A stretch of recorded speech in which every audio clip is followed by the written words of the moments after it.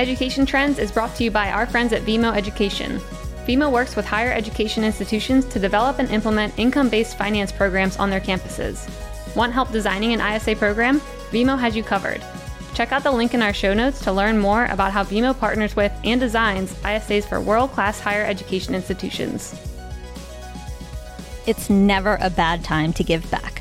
Dr. Leroy Marishta believes that, and as president of California State University East Bay, he tries to impart that advice on every student that walks onto his campus. Dr. Marishta grew up on a grape and plum farm in Fresno, California, where he was encouraged to work hard but study harder. His experience in the classroom, specifically noticing how students of different diversities were treated with different expectations, shaped his beliefs. Everyone deserves an education, he thought, and he wanted to make that possible. By expanding campuses, listening to students' needs, and going back to his roots to give back, Dr. Marishta has impacted countless lives. In today's episode, he talks about his motivations and some of the trends he is excited about in higher education. He's not afraid of tossing out old ideas and being open to what's new and necessary, and he speaks about how universities, including Cal State East Bay, are striving to stay ahead of the curve and give their students the most useful knowledge that will help them succeed when they leave campus, both that afternoon after class or for good with a diploma in hand. All right, Dr. Marishta. That's how you pronounce it, right? That's it. Welcome to the podcast. Thank you for joining us. First of all, tell us a little bit about yourself. Okay. I'm born and raised in California. I'm a first-generation college student. I grew up on a small farm outside of Fresno, California. 3 families grew up on there, and my father had gone to 9th grade and pulled out of school. My mother graduated high school.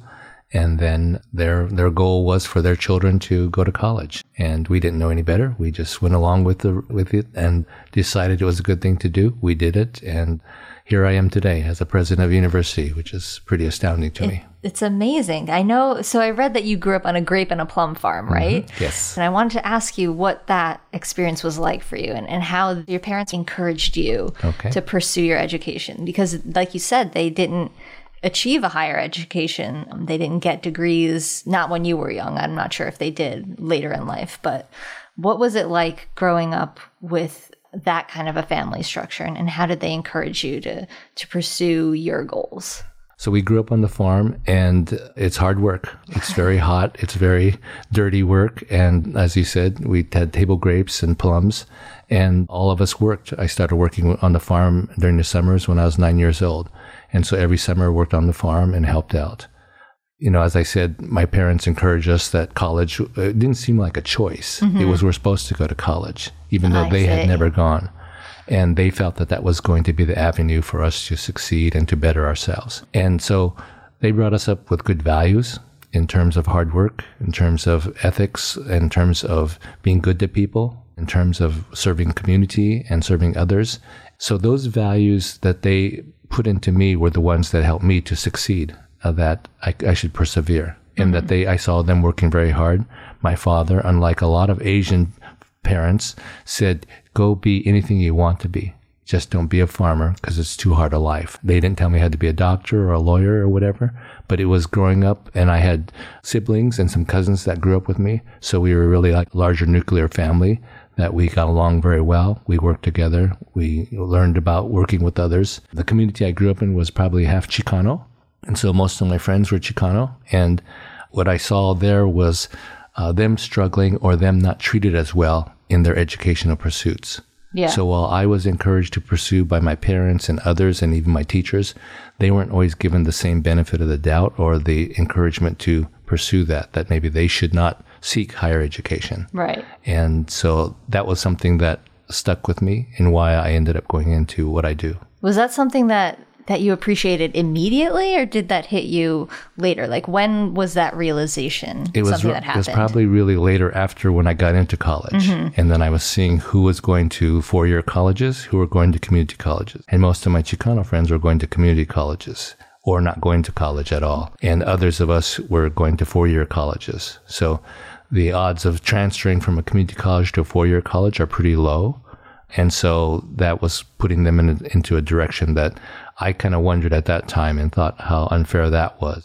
One of probably the seminal moments in my life was when we were supposed to sign up to take the SAT, the Scholastic Aptitude Test. Here I was in the classes with the kids that should know better. Counselor came in and said, it's due this Friday. I didn't know what it was signing up for. I didn't know what colleges I was going to go to. And here I'm supposed to be one of the kids on the brighter side that should know all these things. And I didn't know that. So when I applied to college, I said, okay, well, I had Fresno State was my safeguard because I grew up there. I had gone to UC Berkeley on a visit because my relatives lived in Berkeley and took me on a tour there. And then I had heard of Stanford. So I decided you could apply to 3 places on the SAT to get a cent for the cost of the test. So those are the 3 that I chose. And how did that work out for you? Okay, I got admitted to Fresno State. I got admitted to UC Berkeley, and Stanford turned me down. But as it turned out, I felt that worked out the very best for me. I ended up going to UC Berkeley, and I had the really good experience there. And the people that I met, I thought it would have been a different path for me if I had gone to Stanford, partly because of the students that go there as well as how small it is in terms of Berkeley. And I think the larger campus and the different, more public setting really made a big difference in the way I grew up and learned things. Going back a little bit, what are some of your earliest memories of education and learning, and what really stood out to you? You talked about the people you went to school with. Were there any teachers or any lessons or classes that really made an impression on you? My most favorite teacher of all time was Mrs. Booth. She was my 3rd grade teacher. Going way back. And she was the one, I believe, that really probably instilled in me the self-confidence. She believed in me. She thought I was, her jewel or whatever. And she treated me very, very well, taught me some good things, and taught me really, some discipline, but also learning things. But hopefully I wasn't the teacher's pet. I hope my classmates didn't believe that, but it could have been the case. But she was the one that really instilled in me a desire to learn, and that I kept that throughout. So you went to Berkeley, like you said, and you also went to San Francisco State, and you went to Harvard. You have a pretty long education history. What were those experiences like, going to a higher education institution? And now, how do you look back at it as the president of a higher education institute? Berkeley, I went there, and it's huge, right? It's at that time it was probably about 25,000 students. At my high school, I was the student body president, and so I was kind of like, everybody knew me, and I wanted to be anonymous. So I went to Berkeley, and there I was anonymous, so that was good. And then I found my path there. And there you had to really work hard at the learning process, because you had to, if you wanted to meet with the professors, you had to take that initiative to do that. So you could become very isolated and do your own little thing or whatever. But there, the learning process was good in terms of, I found out where I fit in terms of different things. I had done well in English, and so I had skipped out of a class, and so then I got into classes with upperclassmen. And I found out, I'm as good or better than they are. And so then again, building some self-confidence. So that's it. So you kind of find your place there. I had a wonderful experience there at Cal. Then I decided I was going to become a lawyer initially. That's what was my goal. And then I decided that I took some classes with the law. I took this one constitutional law class, about 250 students in the class. 99% wanted to be attorneys. I sat in that class. I got an A in the class. I loved the research. I loved doing the case law and things like that. But I decided I didn't necessarily like my fellow classmates as much. The lawyer type. Yes, they seemed a little bit too pushy, a little bit arrogant, and I decided based on that if these are going to be my colleagues, maybe that's not going to work for me. So I decided then to go into counseling, because I was going to end up changing my major to psychology. And I decided that was where, again, as you had asked earlier about at what point in time did I really come to that kind of conclusion, well, it was at that point in time that I was thinking more about my old classmates in high school, and thinking that maybe this is the way I could help. I could work with students to assist them to see that they have possible opportunities they might not have imagined before. So that's how I went into counseling, went to San Francisco State, got my degree there, and then got my first job in higher education at the Education Opportunity Program at San Francisco State. So I was doing that. And then my colleagues were saying there's a big change coming along that to be an administrator, you might have to go to get a doctorate degree. So I had never dreamed of getting a doctorate degree. Right. When I got my master's, I thought that was it. That's good. That's fine. Exactly. Yes. It was beyond my expectations of my parents, right? So I ended up getting my master's degree, but then here I was in this program worked about 3.5 years there, but people were saying you need to get a doctorate degree. And so finally I got convinced maybe I do. So I applied to UC Berkeley because they had a good program there. And then when I took the GREs, the graduate record exams, I checked on Minority Locator Service just out of curiosity to see what universities would send me any information. And Harvard was the only one that sent me anything. Just a small school. Just a small school. But, okay, go backwards. I was a poor little country boy. Yeah. And I didn't know exactly where Harvard was. I knew it was in Massachusetts, but I wasn't sure. And when I got the information, it said Harvard Graduate School of Education. So I thought, is that really the Harvard? Because it doesn't say Harvard University on it. And so I asked my wife, because she had visited there once before, and she said, yeah, that's it, Cambridge. I said, oh. So I first threw away the notice. And my wife said, where is that? What did you do with it? I said, I put it into the recycling bin. She goes, no, you should send it in. Why not? Why not? And so we had only been married a year. And I said, really? She sounds great. You'd be willing to move? She goes, how long is it going to take you? I said, 3 years of course study and hopefully, or 2 years of course study and hopefully a year of gathering my data. Maybe not finish my thesis, but at that time, be ready to move. She said, well, go for it. So I applied, got admitted there, went to Harvard. And it was a very different opportunity for me. Yeah. It changed my life in a different kind of way. I met people from all over the 50 states, from all over other countries, and got to really, again, learn more about higher ed, but about people.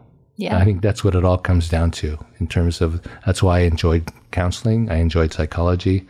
And I enjoyed my experience at Harvard in terms of the people I met and the experiences that they shared with me. What's the biggest belief that you have about people and their inclination to want to learn? I think people want to make a difference. And the way that you can make a difference in life, one avenue is to get education so that you could pursue some of the passions and dreams you have. Everybody doesn't need to have a degree to do that, but it might help in terms of depending on what your passions are and how much you want to accomplish. And how do you go about making that a reality now as the president of Cal State East Bay? I basically indicate to everybody, and I've said this a number of times, that everybody at the university, all the employees matter. Every person matters. Going from my most renowned faculty member to my administrative team, to the staff, to the students, and to all the staff, whether they be the custodians, whether they be the groundskeepers, that they help to make the success and the experience of every one of our students the best possible. And so everybody has a role. I guess I want to go back a second to your earlier question. Yeah. The thing I learned on the farm was that everybody mattered. My father treated all the employees that he hired very, very well. And I learned from him that you have to treat everybody equally and treat them with respect and dignity, because that's what's going to help you succeed in the long run, because they're going to do the work that you want them to do. So going back into current day, so I really work hard to tell everybody that everybody matters. Everybody makes a difference in what they do, that they can make a difference in every student's life. And for the students, I want them to believe that this is their opportunity. And we have 60% first-generation students at Cal State East Bay, a very ethnically diverse community. Yeah. And the students come there, and our faculty say our students are wonderful because they have no sense of entitlement. And they are there to learn, they're there to work hard, and they're willing to work hard and try to learn what they want to do. So it's a wonderful opportunity for me to help lead an institution where you have students like that, you have faculty and staff who want those people to succeed, and so really trying to move that forward in a way that we can provide every opportunity and meet students where they are and help assist them to succeed. You've gone through so much education yourself. You got a master's, a doctorate. You've worked in higher education. I think you did something like 29 years with San Francisco State, right? And now you're president of Cal State East Bay. What are some of the biggest changes you've seen throughout your career in education? Well, I think one of the things that has really changed dramatically, and it's related to technology, where before information changed very slowly, right? So what I learned in a classroom at Cal or at San Francisco State at Harvard applied for a while and was not an issue. But things are changing so rapidly now. Technology has aided that and has provided us opportunities to grasp more and more information. I mean, information is doubling every 2 years, and we have not higher than that, right? I mean, and, it depends on what you're looking at, right? I mean, data is changing 90% over a course of a year. Right. And so where things are evolving so quickly that some of the technical knowledge that we have is outdated. The students that we have taking their first year of classes, by the time they're juniors, half of it is outdated. Mm-hmm. And so things are evolving so quickly, and that's probably one of the biggest changes that I see occurring. How do you go about addressing that? Because if you tell a kid that we're going to teach you this, but 2 years from now, it's not going to be applicable. Like, how do you go about changing the system so that it works for them? Okay, so part of it is that you're going to have to teach the basis, right, of any type of discipline. You need a strong foundation. You need a very strong foundation, and you're going to have to continue to learn. It's going to be a lifelong learning process. But part of what we're really trying to teach our students, too, is that, the knowledge you're always going to have to continue to learn and try to grasp. But how do you apply that knowledge? Mm-hmm. How do you deal with that information that you've gotten? And there's these other skills that I believe employers and others are looking for in terms of communication. You want people to be able to communicate, understand things when they read it, communicate it in writing, communicate orally what you've learned and what you're trying to do, but also be able to work in teams, to work collaboratively with people, to think creatively, to think and to problem solve. That you've got to do these types of things. You've got to learn to work with diverse communities, with diverse opinions and diverse ideas. And basically, it's a matter of how do you teach people to take what you've learned and apply it in an ethical and decision-making way that's going to be good for the company you're working for society, and for yourself. And so it's that mix of things that we're trying to teach our students.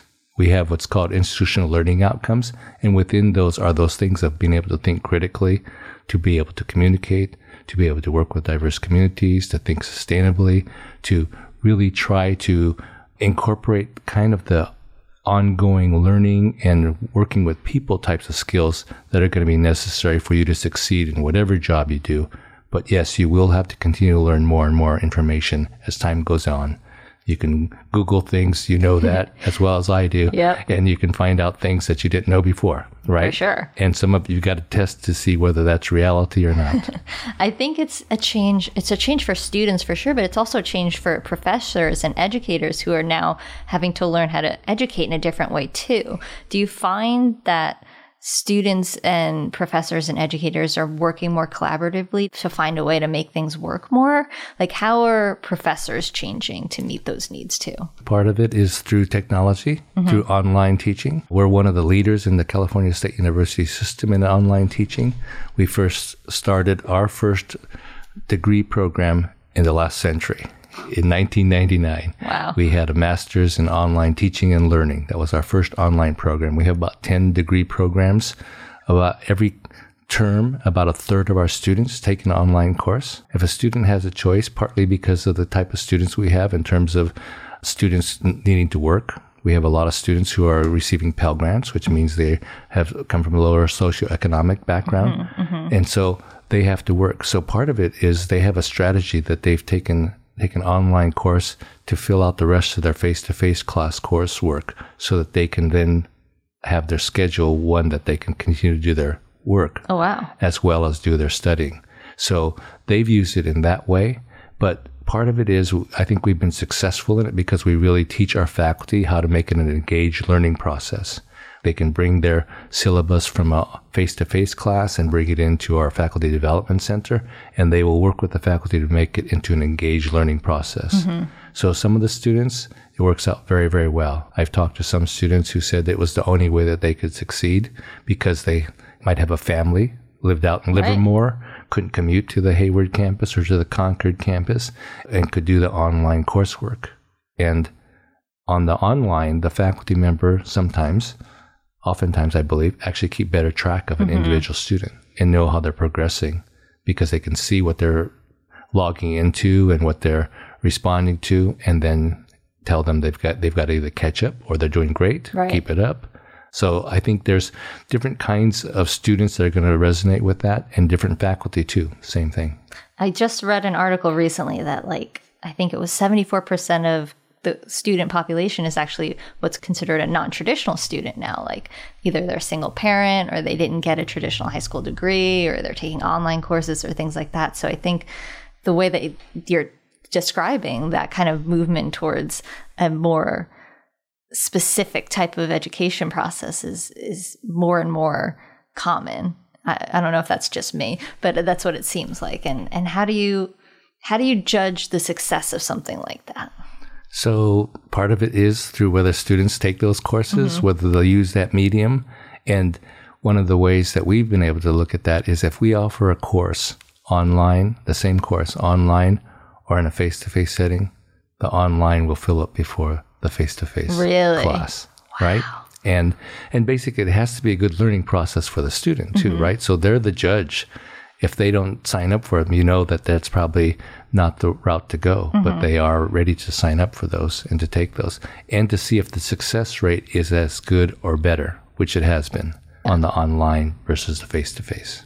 What other kind of feedback do you get from students other than whether or not they're signing up for classes, whether or not they're passing or failing classes? Do you open yourselves up to student feedback and what they want to see in their education?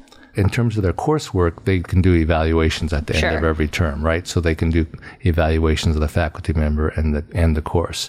We do try to engage our students in terms of conversations about what would be helpful, right? One of the things that we want to do is really working towards doing more internships for our students. So then they can go out and hopefully apply some of what they learned to a place that they might want to, a job that they might want to have in the future with an employer or that kind of line of work.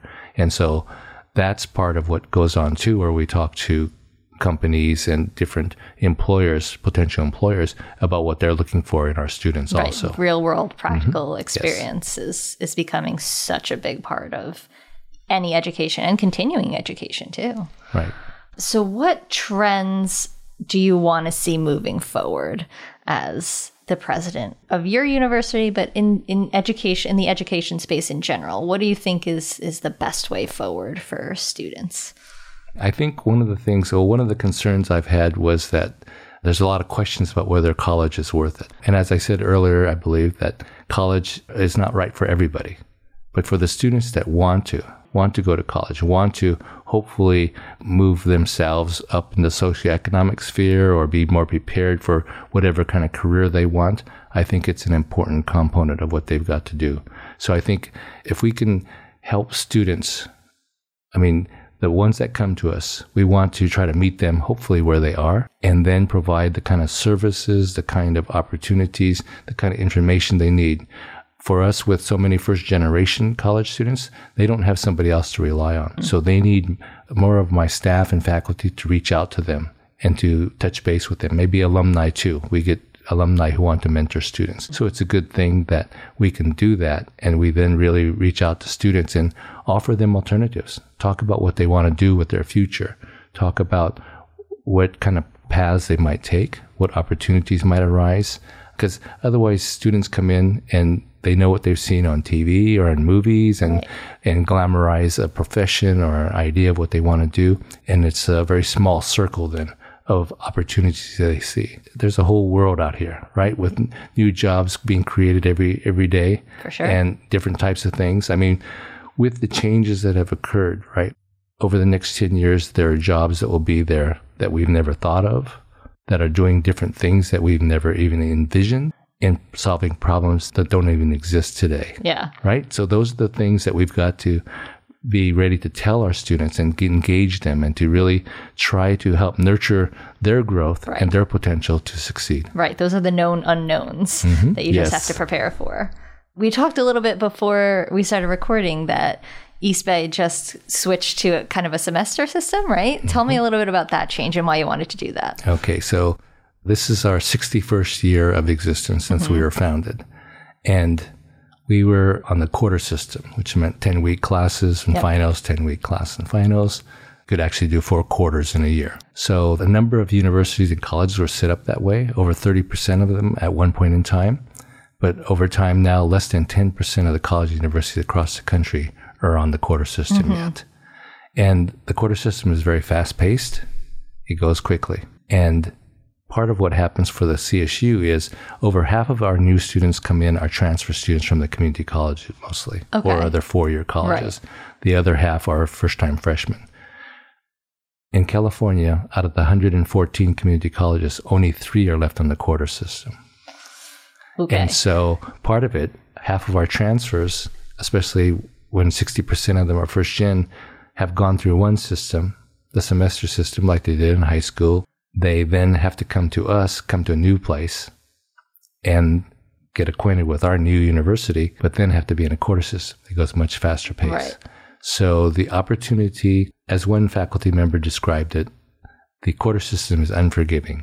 And basically, if you don't do well at the very beginning, you're probably not going to be able to catch up. And the semester will give you more time. The other thing we offer at Cal State East Bay is our faculty on the undergraduate classes work very closely with our students. We have very few teaching assistants.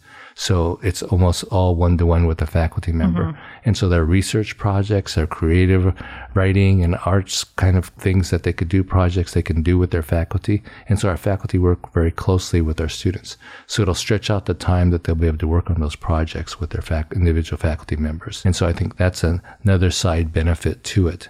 But what occurred in this process, and when I approached the faculty to talk about the fact that we were going to convert, would be this is their opportunity to recreate the university without having to build the bricks and mortar, without having to hire people, that they can really change what they teach.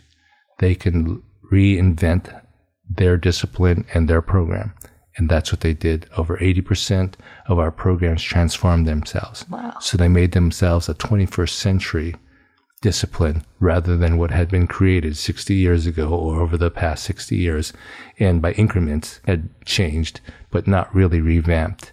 And so you had new faculty, junior faculty, and our senior faculty sitting together in their departments talking about what they needed to do around their discipline, how things had evolved, where things were going into the future, and how they can set up their program. What was some examples of things that they wanted to change? So I think part of it was in terms of what kind of foci on the courses. So they actually changed their curriculum so that, maybe some courses they would no longer teach because those are no longer applicable. Yeah, they just get rid of them altogether. Exactly. Wow. Yes. And so they did that. There's always concentrations. One thing is you have your major and then you can have concentrations. Well, they eliminated a number of concentrations because those are no longer applicable or important. And then really trying to change and look at what kind of coursework, what kind of learning was really necessary. And then within that, embed what I talked about earlier, institutional learning outcomes, embed those kinds of opportunities to teach students about all those other things we want them to know how to do, to work in teams, to collaborate, to problem solve, to think creatively, all those types of things into their courses too. So those are some of the great things I think that occurred during this process. What's been the biggest surprise in the process? What were you not expecting that is like, oh my God, what a great idea? Usually when new faculty are hired, and over the course of the last 7 years, I've hired 171 new faculty members, and we have 342 tenure-track faculty. So just exactly half of the faculty I've hired are now part of the new faculty or the tenure-track faculty. What I didn't expect was that, and usually when junior faculty come in, you come into a department or you come into a company, you don't usually sit around and talk to everybody else, your colleagues, about, the company or how you got to where you are. You might talk a bit about that, but you don't talk about what you do exactly. Right. And when the new faculty came in, because we were going through this process, they got to sit with the senior faculty and everybody shared their belief about their discipline, about what was important, about maybe what they tried it, the senior faculty might have tried, didn't work, and they could go back and forth and learn from each other. And that doesn't happen in universities very often, where faculty will sit in a department and really share a lot of their deep beliefs about their discipline, why they got into it, what they think our students need to learn. And this was the opportunity to do that. So that was something I had not expected that I thought was fantastic. That's awesome. And it sounds like such a great way to open up a dialogue and kind of work collaboratively to make the best experience, not just for the students, but for the teachers too. Exactly. Yes. No. So then it got into a lot of their research too, what they're interested in. Mm-hmm. I mean, well, we're primarily, quote unquote, a teaching institution. We also do a lot of research. And I said, and they share that research with their students and have them involved in it and get them on papers with them as authors, as co-authors of papers and parts of the project. So yeah, it really provided a special opportunity for our faculty to get together and really share a lot amongst each other. Ultimately, in the end, at the end of the day, what does success mean to you as somebody who has made education your main goal? Success means that we continue to be able to provide that opportunity to anybody that wants to come in that has worked hard to be academically prepared, but wants to work hard to then get a degree and better themselves. I guess my goal is that our students leave with the notion that they're going to go out and make a difference in the world in whatever they do. But I also want them to go back to their communities and give back to their communities through civic engagement. We have students involved in service learning enterprises throughout. It's important to give back to the community, remember where you came from, and try to return some of what you got to that community. Yeah. But as I said, make a difference. I want them to go out and believe that what's important is that they go out there, take what they've learned, and do something for the good of everybody. For the end of the interview, we're going to do like a quick lightning round. Just some quick fun questions to get to know you a little bit on a personal level instead of a professional level. So first question, what are some of the favorite books you've read over the last year? There's a book by Justin Dillon called A Selfish Plan to Change the World. Okay. That really resonated well. We actually gave Justin a honorary doctorate. Oh, really? Mm-hmm. Cool. Yes, he wants to find a way to end human slavery across the world. That's a good goal. And it's and he's got quite a thing. But he laid out a strategy of how basically any individual could figure out their passion. He calls it their riot. Mm-hmm. But find out what their passion is and how do you go about doing something about it. Beyond just giving dollars to groups that will help save individuals, instead of change the world and go back to the root problem and the root cause of the problem, mm-hmm. and then try to make that a difference. Okay, adding that to that Amazon cart right now. What about podcasts? Do you listen to podcasts? Any no, favorites? I don't. Not a podcast guy? I'm not a podcast guy. This will be your favorite. That probably so. What about playlists or music? Do you listen to music? Yes, I like some different artists. Now I'm blanking in my mind here. But yeah, I've gone to some concerts and stuff. I have two boys that live in Las Vegas. So I got to hear Bruno Mars in Las Vegas, and that was really quite cool. He's a good performer. Yes. I've different people I enjoy seeing. All right. What about guilty pleasures or go-to snacks, or what are you munching on? Oh, I try to be good. I like nuts a lot. I'll eat a lot of pistachio nuts and things like that. I've tried to be healthy overall, so I stay away from a lot of things. That's fair. What about your favorite way to like kick back and relax? I will try to do things outside, walk around, do things, go to sporting events. I love the Warriors. I love the A's. You got good teams this year. Yes, I know. They're doing well. So watch different activities like that. Nice. All right, last question. You said giving back is important. For you personally, it's something that you want to instill in people. If you could give advice, leave the audience with one piece of advice to achieve that kind of success, what would it be? Remember all the people that helped you along your path, because none of us gets to where we are by ourselves, and there's a lot of people that aided us. And so pay it back and help out others. Awesome. Dr. Morishita, thank you so much for joining us. I really appreciate it. Thank you.